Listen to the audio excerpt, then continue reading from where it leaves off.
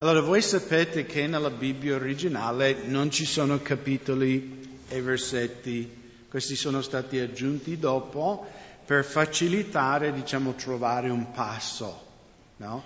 La lettera ai Galati era quello, era una lettera, no? Dal versetto 1 fino alla fine del libro, era una lettera che l'Apostolo Paolo aveva scritto a questa chiesa in Galazia, che era la parte occidentale dell'odierna Turchia, e quindi a volte dove questi studiosi hanno messo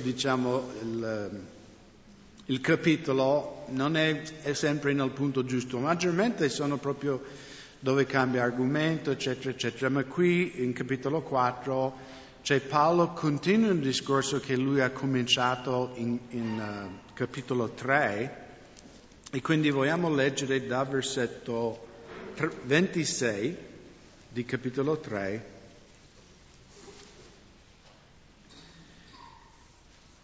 Prima di questo lui aveva parlato della legge, il scopo della legge, che la legge era il nostro precettore, no? A portarci a Cristo, ma quando siamo arrivati a Cristo non c'era più bisogno di questo precettore. E in versetto 25, ma venuta la fede non siamo più sotto un precettore, perché voi tutti siete figli di Dio per mezzo della fede in Cristo Gesù, poiché voi tutti che siete stati battezzati in Cristo vi siete rivestiti di Cristo. Non c'è né giudeo né greco, non c'è né schiavo né libero, non c'è né maschio né femmina, perché voi tutti siete uno in Cristo Gesù. Ora, se siete di Cristo, siete dunque progenie di Abramo e erede secondo la promessa. E quindi Paolo continuerà con questo discorso di essere figli e di essere erede, perché sono due cose diverse, giusto? Quanti di voi avete ricevuto nella tua vita un'eredità? Qualcuno? Alcuni di noi. Alcuni no, mi dispiace. No? Perché essere figlio non vuol dire che ricevi un'eredità, giusto? Se magari i tuoi genitori muoiono quando sei piccolo, o magari non hanno niente da dare, o per tanti motivi uno può essere figlio ma non erede. Ma Paolo dichiara che in Cristo, perché fuori di Cristo non abbiamo niente, fuori di Cristo abbiamo l'ira di Dio sulla nostra testa, ma in Cristo siamo prima figli. Noi siamo parte della famiglia, apparteniamo. Non è bello magari tu vai in un posto estraneo, nessuno ti conosce, ed è bello quando torni a casa, perché adesso arriva Natale, magari alcuni di noi andremo, noi stranieri, magari Tyler e Adam tornano in America a stare con i loro genitori, altri fratelli magari in altri paesi, o alcuni che sono del sud, magari vanno giù a mangiare cannoli, beati loro in Sicilia.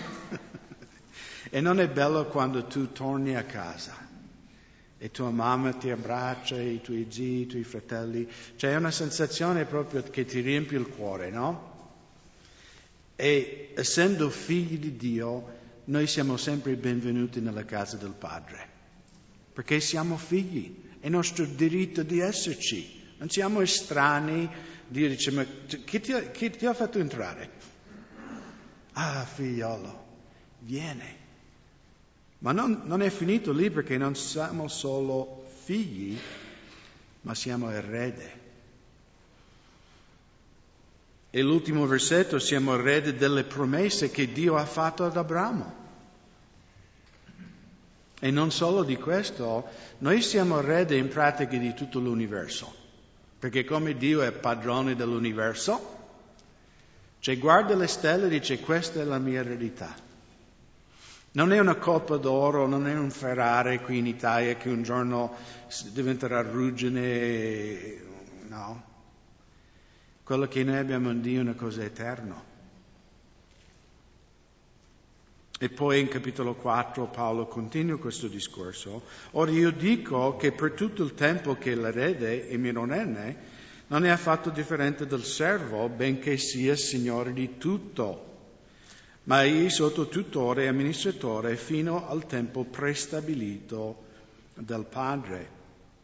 E di nuovo Paolo usa questo esempio, umana, che anche se un bambino è l'unico figlio di un padre ricchissimo, e quando il padre ha stabilito e quando il padre muore, quel bambino diventerà proprietario di tutto quello che suo padre possiede. Ma è anche chiaro che quando ha 5 anni non può guidare la macchina del papà, giusto perché è un bambino, non è in grado. Quando magari un servo, o nei tempi romani erano schiavi, magari il servo poteva guidare la macchina, poteva uscire da solo, fare la spesa, quindi in un certo senso i servi avevano anche più libertà del figlio.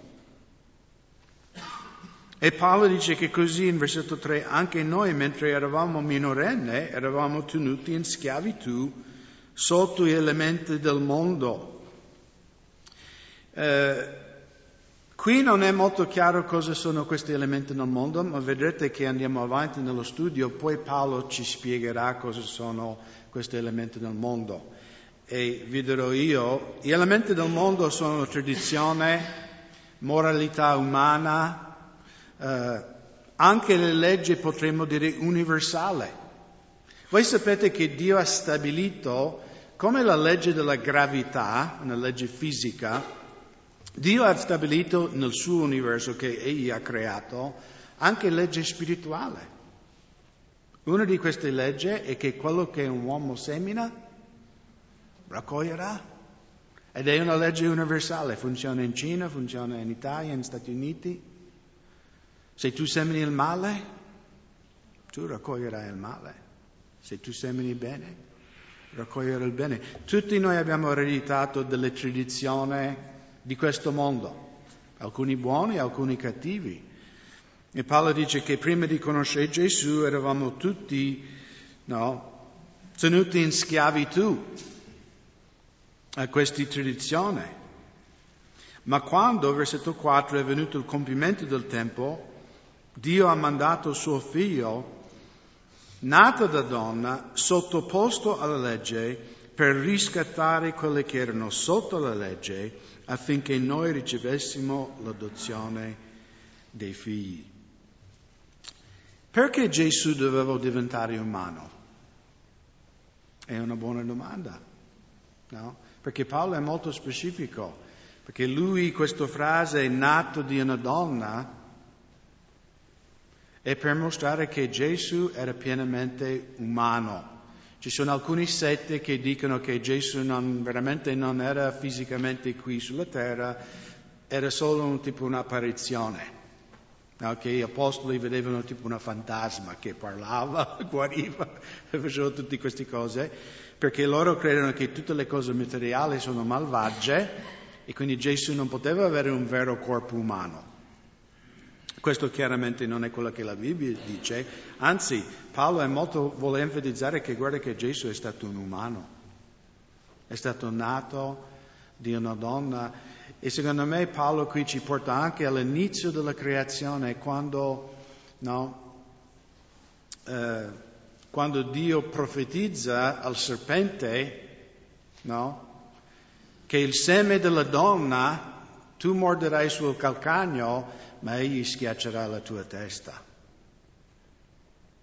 E credo che Paolo aveva in mente anche questo passo quando lui ha specificato Gesù è nato da una donna, quindi era pienamente umano, perché noi cristiani crediamo che Gesù era pieno umano, tentato in ogni maniera come noi. Gesù sentivo caldo, sentivo freddo. Io ho le mani un po' fredde in questo momento. Amen?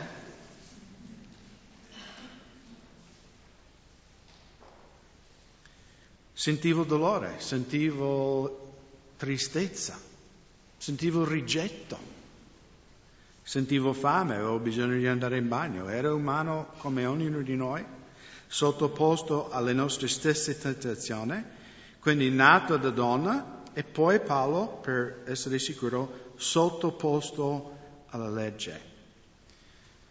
Perché questo è importante? Perché Gesù doveva vivere la condizione umana in pieno. Infatti Gesù tante volte, quando era davanti a Pilato, ha dichiarato: volendo io potrei chiamare legione di angeli e fulminarvi tutti. Ma perché non l'ha fatto? Perché avrebbe agito nella sua divinità e non era questa la sua missione. Lui doveva venire come umano, essere sottoposto alle stesse condizioni di noi, vivere sotto la legge ed in un certo senso essere il nostro campione. Ho letto una volta la storia di un ragazzo hindu dell'India che negli anni 70 era studente negli Stati Uniti, in università lì, e lui aveva tanti amici nella scuola, in questa università che erano credenti, cristiani. E loro tante volte cercavano di parlare di Gesù, però per questo ragazzo era molto difficile per lui di credere che Dio è diventato un uomo. Che ha detto: ma se Dio è grande, se Dio ha creato l'universo, come può essere un uomo debole come noi? E per questo era un grande ostacolo di credere in Gesù, e lui rifiutava tipo argomentazioni dei suoi amici, eccetera, eccetera. E un giorno lui con i suoi amici erano andati in campagna per fare un picnic, e mentre lui faceva una passeggiata da solo lì nella campagna, a un certo punto camminavo vicino a un campo e in mezzo a questo campo c'era un grande formicaio, no? In America abbiamo quelli che sono alti anche 1 metro, non so se in Italia non ho mai visto, però sono proprio queste piccole montagne, c'è tutta la formicaia dentro. E essendo un Hindu che anche la vita di insetti è sacra, e lui vedeva che il contadino stava arando questo terreno e che il trattore stava arrivando, il filo prossimo era proprio dove c'era questa piccola montagnetta, la formicaia. E lui non voleva che venivano uccisi dal trattore, perché il trattore avrebbe distrutto tutta la formicaia, avrebbe ucciso migliaia di formiche, e questo la ritristava tanto, perché nel suo concetto le formiche erano anche una forma di vita sacra che bisognava salvare. E lui quasi quasi diceva: spostateli, cercavo di avvertirli. E poi a un certo punto è avuto una rivelazione e lui diceva dentro di sé: se potessi,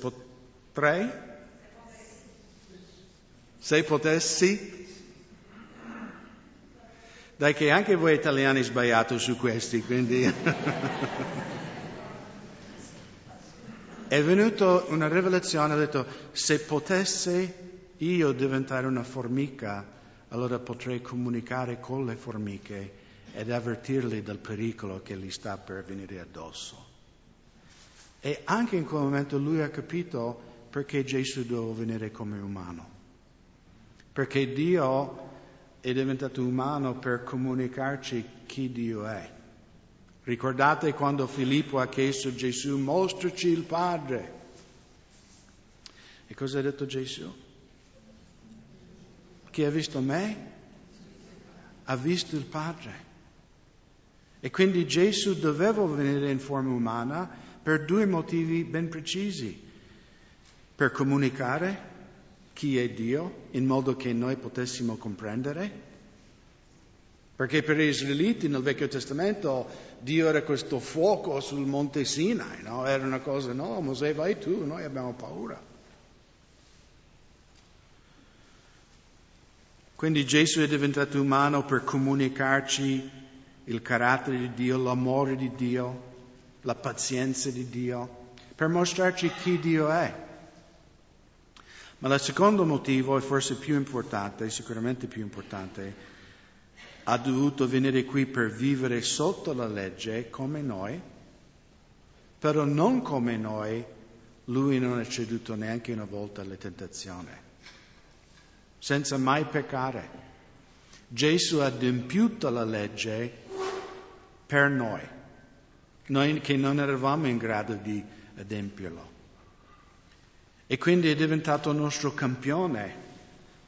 E come lui ha vissuto una vita perfetta, che questo veniva raffigurato nel Vecchio Testamento in un agnello senza macchia, senza difetto, no? Un sacrificio perfetto.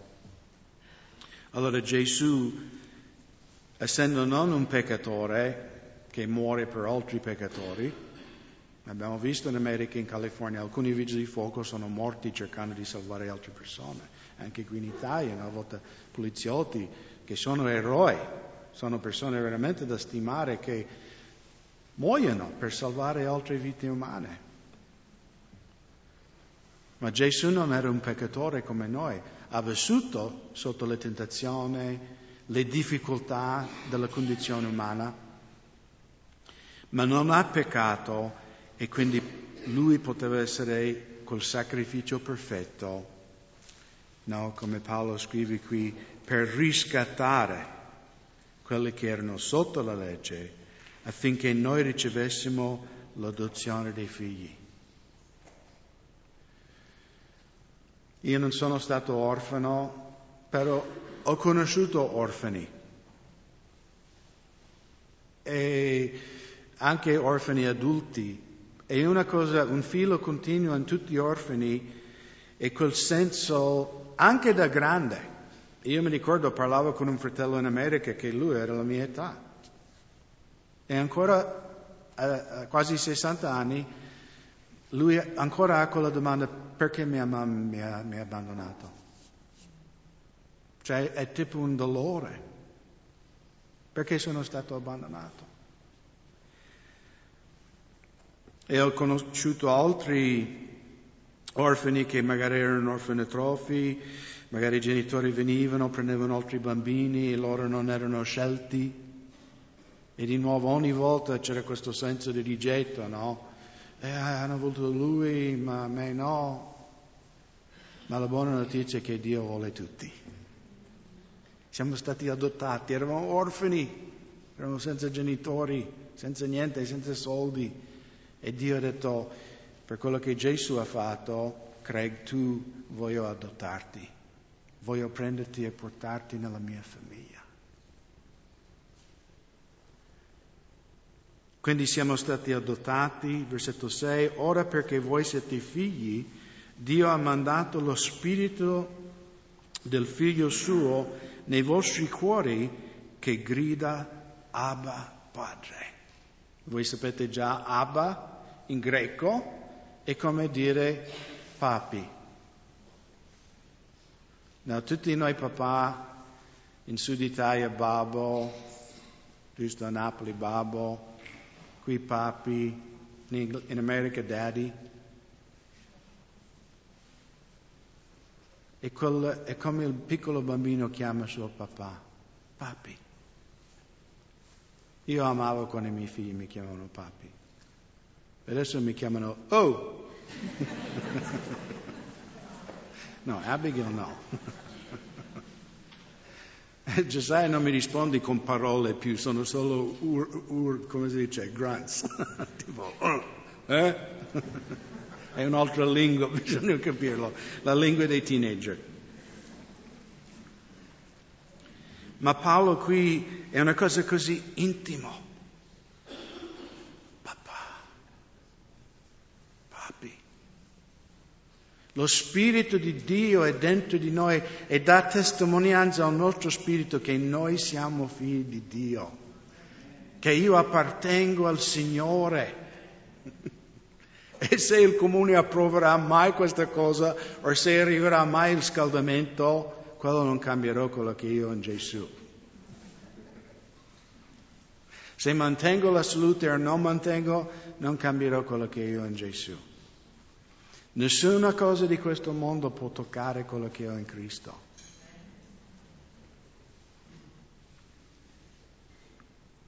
Perciò tu non sei più servo, ma figlio. E se sei figlio, sei anche erede di Dio per mezzo di Cristo. Ma allora, non conoscendo Dio, servivate a coloro che per natura non sono dei. E quindi lui torna di nuovo. Prima di conoscere Cristo, servivamo gli elementi di questo mondo, le tradizioni dei nostri genitori, i nostri nonni, cose vane. Io sono cresciuto nella chiesa luterana, anche se non eravamo grandi frequentatori della chiesa. Nella chiesa luterana tu vai lì, nessuno porta la Bibbia in chiesa perché hanno le Bibbie dentro le panchine. Infatti la prima volta che sono andato dopo che ho conosciuto il Signore, perché io scrivevo nel mio libro, cioè nella mia Bibbia, e quando dovevo andare in chiesa con i miei nonni, mio nonno ha detto, perché porti la Bibbia? Ci sono le Bibbie in chiesa. E io ho detto, ma questa è la mia Bibbia. E io scrivo quando il pastore predica, se voglio segnare, tu scrivi nella Bibbia. Per lui era come sacrilegio, no? di marchiare. Però per loro la Bibbia non era una cosa in casa, non era una cosa che leggevano, era una cosa in chiesa. E poi loro facevano queste preghiere ogni domenica per tutta la loro vita, uguale. Il reverendo, Dio sia con voi, e loro rispondono, anche con voi, bla bla bla, no? E quindi in un certo senso ho ereditato questa vana tradizione, anche perché Gesù dice di non pregare con vana ripetizione come fanno i pagani. Perché se lo Spirito di Dio è dentro di noi e noi gridiamo Abba Padre, noi parliamo con il nostro papà. Papà, come va? Io non sto bene. Abbiamo una conversazione, perché c'è intimità.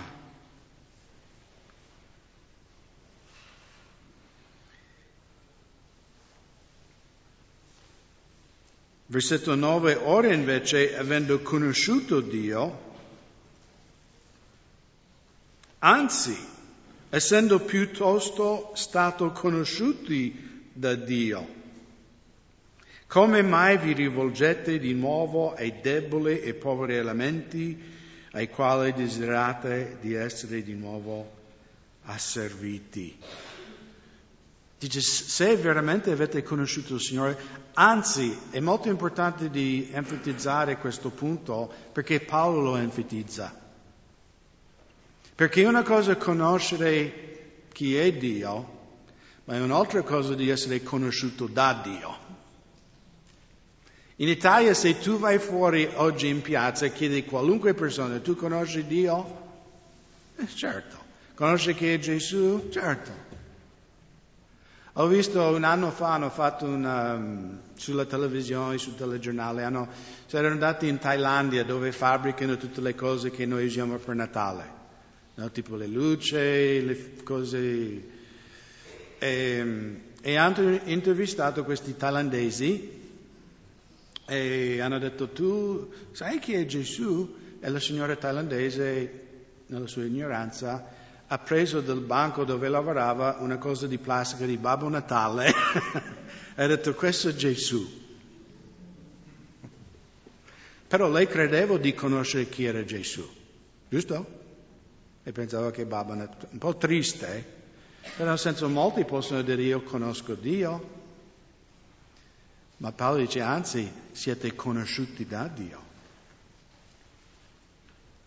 Perché Gesù nel Vangelo di Matteo, capitolo 7, versetto 22 e 23, molti mi diranno in quel giorno, Signore, Signore, non abbiamo noi profetizzato nel tuo nome e nel tuo nome schiacciato demoni e fatto nel tuo nome molti opere potenti? E allora dichiarerò loro, io non vi ho mai conosciuti, allontanatevi da me voi tutti operatori di iniquità.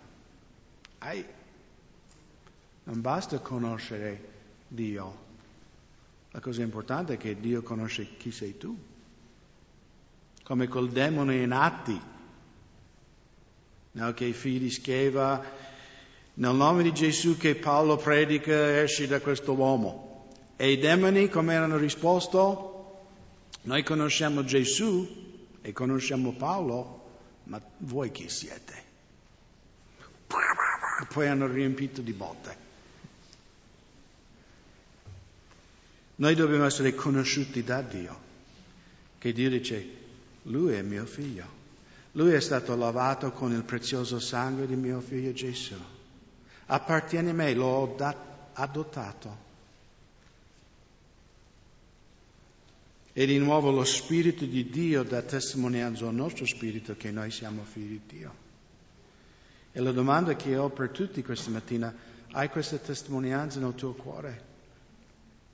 Hai questa testimonianza che tu sei figlio di Dio, che tu appartieni a Dio, che lo Spirito di Dio è dentro di te? Se non ce l'hai lo puoi avere. Basta ravvederti, basta invocare il nome del Signore, chiedere a Cristo di perdonarti e di venire dentro il tuo cuore.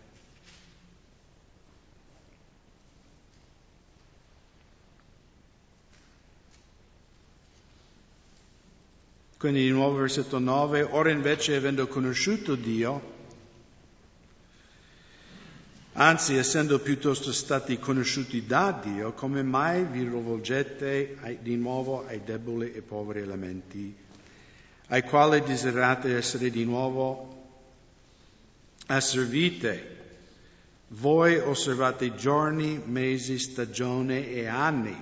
Io temo di essermi affaticato invano per voi. Quindi Paolo è molto triste. Un po' prima il discorso della circoncisione, quindi un'operazione fisica, però si vede che anche i Galati, perché i falsi dottori erano entrati nella Chiesa e dicevano no, ma se volete essere non solo circoncidervi, ma dovete osservare le feste ebraiche, questi giorni, queste tradizioni, e quindi invece di credere in Gesù hanno cominciato a credere quello che il mondo dice.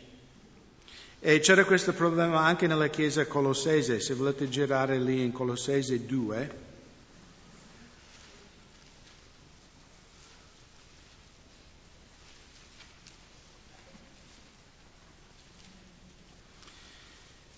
in Colossese 2, versetto 16 al versetto 23, nessuno dunque vi giudichi per cibi o bevande o rispetto a feste o nuove lune o ai sabati. Queste cose sono ombra di quelli che devono venire, ma il corpo è Cristo. Quindi qui Paolo chiaramente dice la festa di Pasqua, la festa di pani azimi, la festa di primizie, Pentecoste, tutte queste cose erano ombre che prefiguravano, parlavano profeticamente del Messia. Ma adesso che Gesù è venuta, non servono più queste cose, no? Cioè immaginate le persone più famose nel mondo che vorreste conoscere. Non so, qualcuno. Dico Matteo Salvini, no, forse no.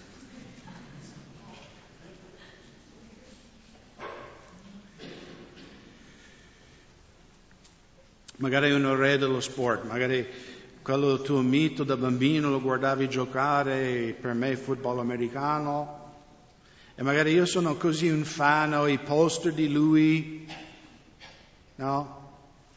O addirittura sai quelle cose che fanno tipo cartone, che mettono in piedi, che è tipo una figura reale, altezza uomo, e la gente va lì e fa tipo il selfie, ma è solo una cosa di cartone, no? Quindi immaginiamo che io sono così fan di questa persona che compro anche di quelle cose di cartone, lo porto a casa, mi faccio i selfie, faccio con gli amici, siamo qui con Diego Maradona, no? E poi un giorno, magari Diego Maradona, no, Cristiano Ronaldo, usiamo più attuale. Cristiano Ronaldo mi chiama e dice guarda io ho saputo che tu sei mio grande fan lì a Montebelluna, noi Juventus deve giocare lì nel nord-est, voglio venire a casa tua a mangiare cena con te. Woohoo, no? Poi immaginate che Cristiano Ronaldo viene a casa mia, lo faccio entrare, lo faccio sedere a tavola e poi invece di abbracciare lui e stare con lui, io prendo la cosa di cartone e il braccio quello. Cristiano, sono così contento che sei qui con me. E il real Cristiano dall'altra parte dice, ma cosa stai facendo, no? Io sono qua. Avete capito, no? Cioè, Gesù è la sostanza di tutte le feste, tutte queste cose erano profetico che ci puntavano a Gesù. Ma arrivato Gesù, quelle cose non servono più. Il loro scopo è stato concluso, come anche la legge.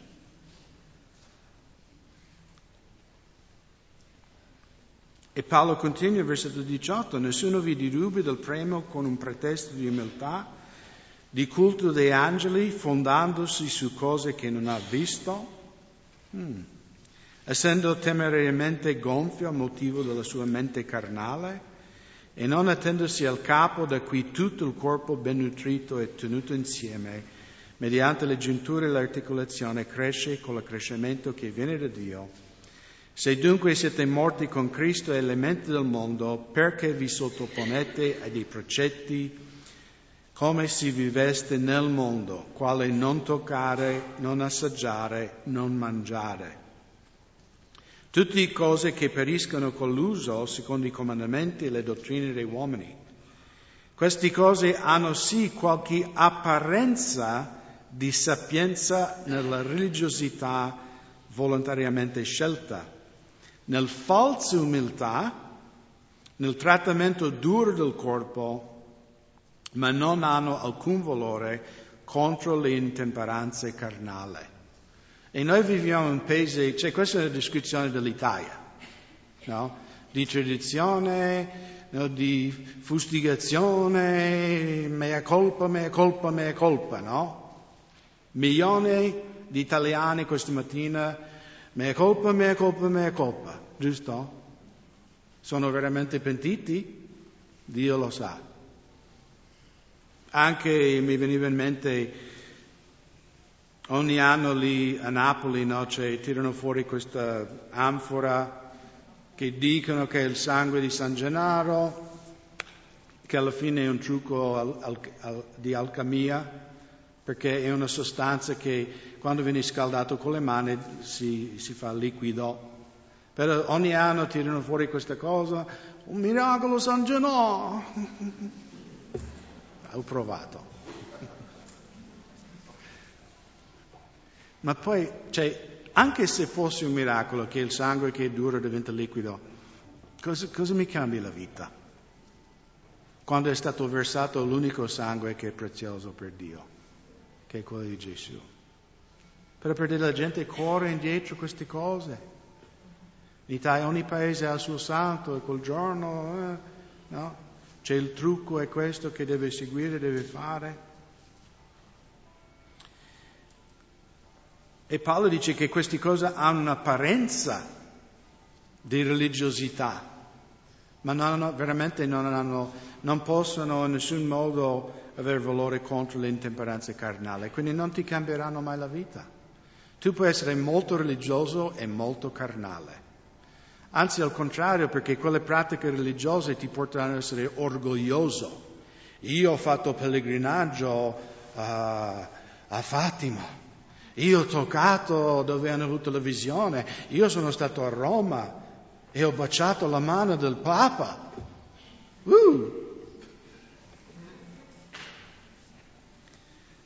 Io al contrario sono stato baciato dalla grazia di Dio. E preferisco queste cose.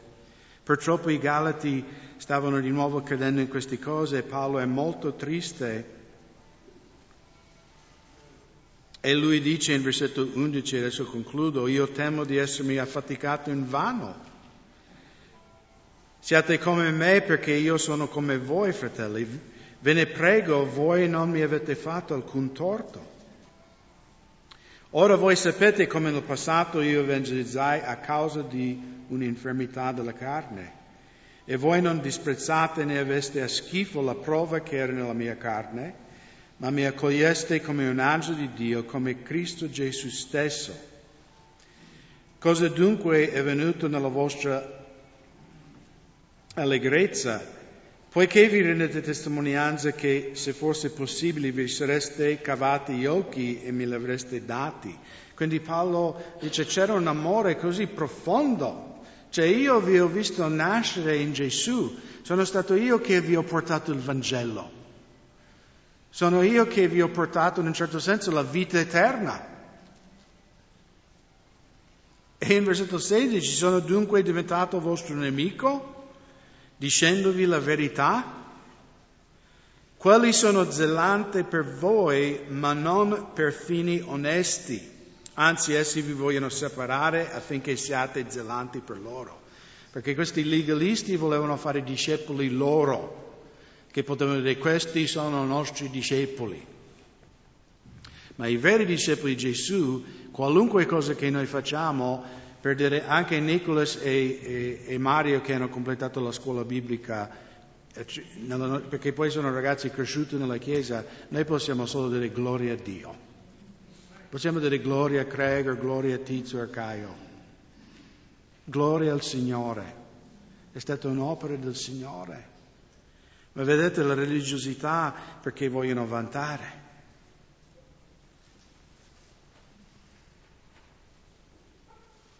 E poi lui concluda in versetto 19, figlioletti miei, io partorisco di nuovo affinché Cristo sia formato in voi. Desidero ora essere presente fra voi e cambiare il tono della mia voce perché sono perplesso di voi.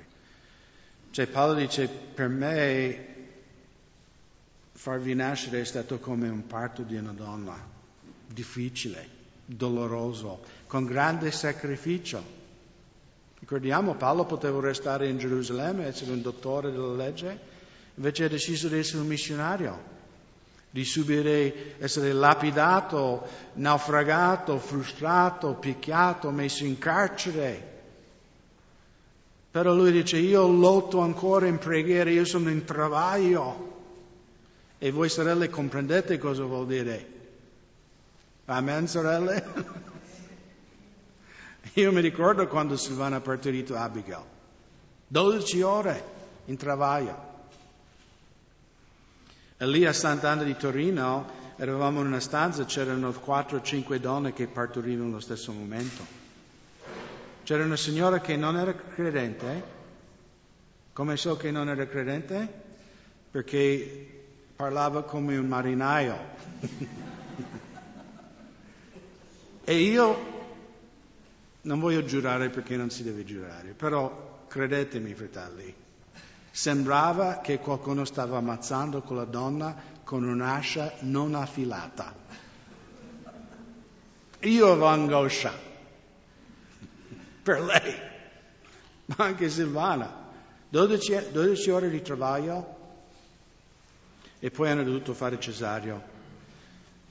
Ma io ho avuto tipo lo stomaco in un nodo per 4 giorni dopo.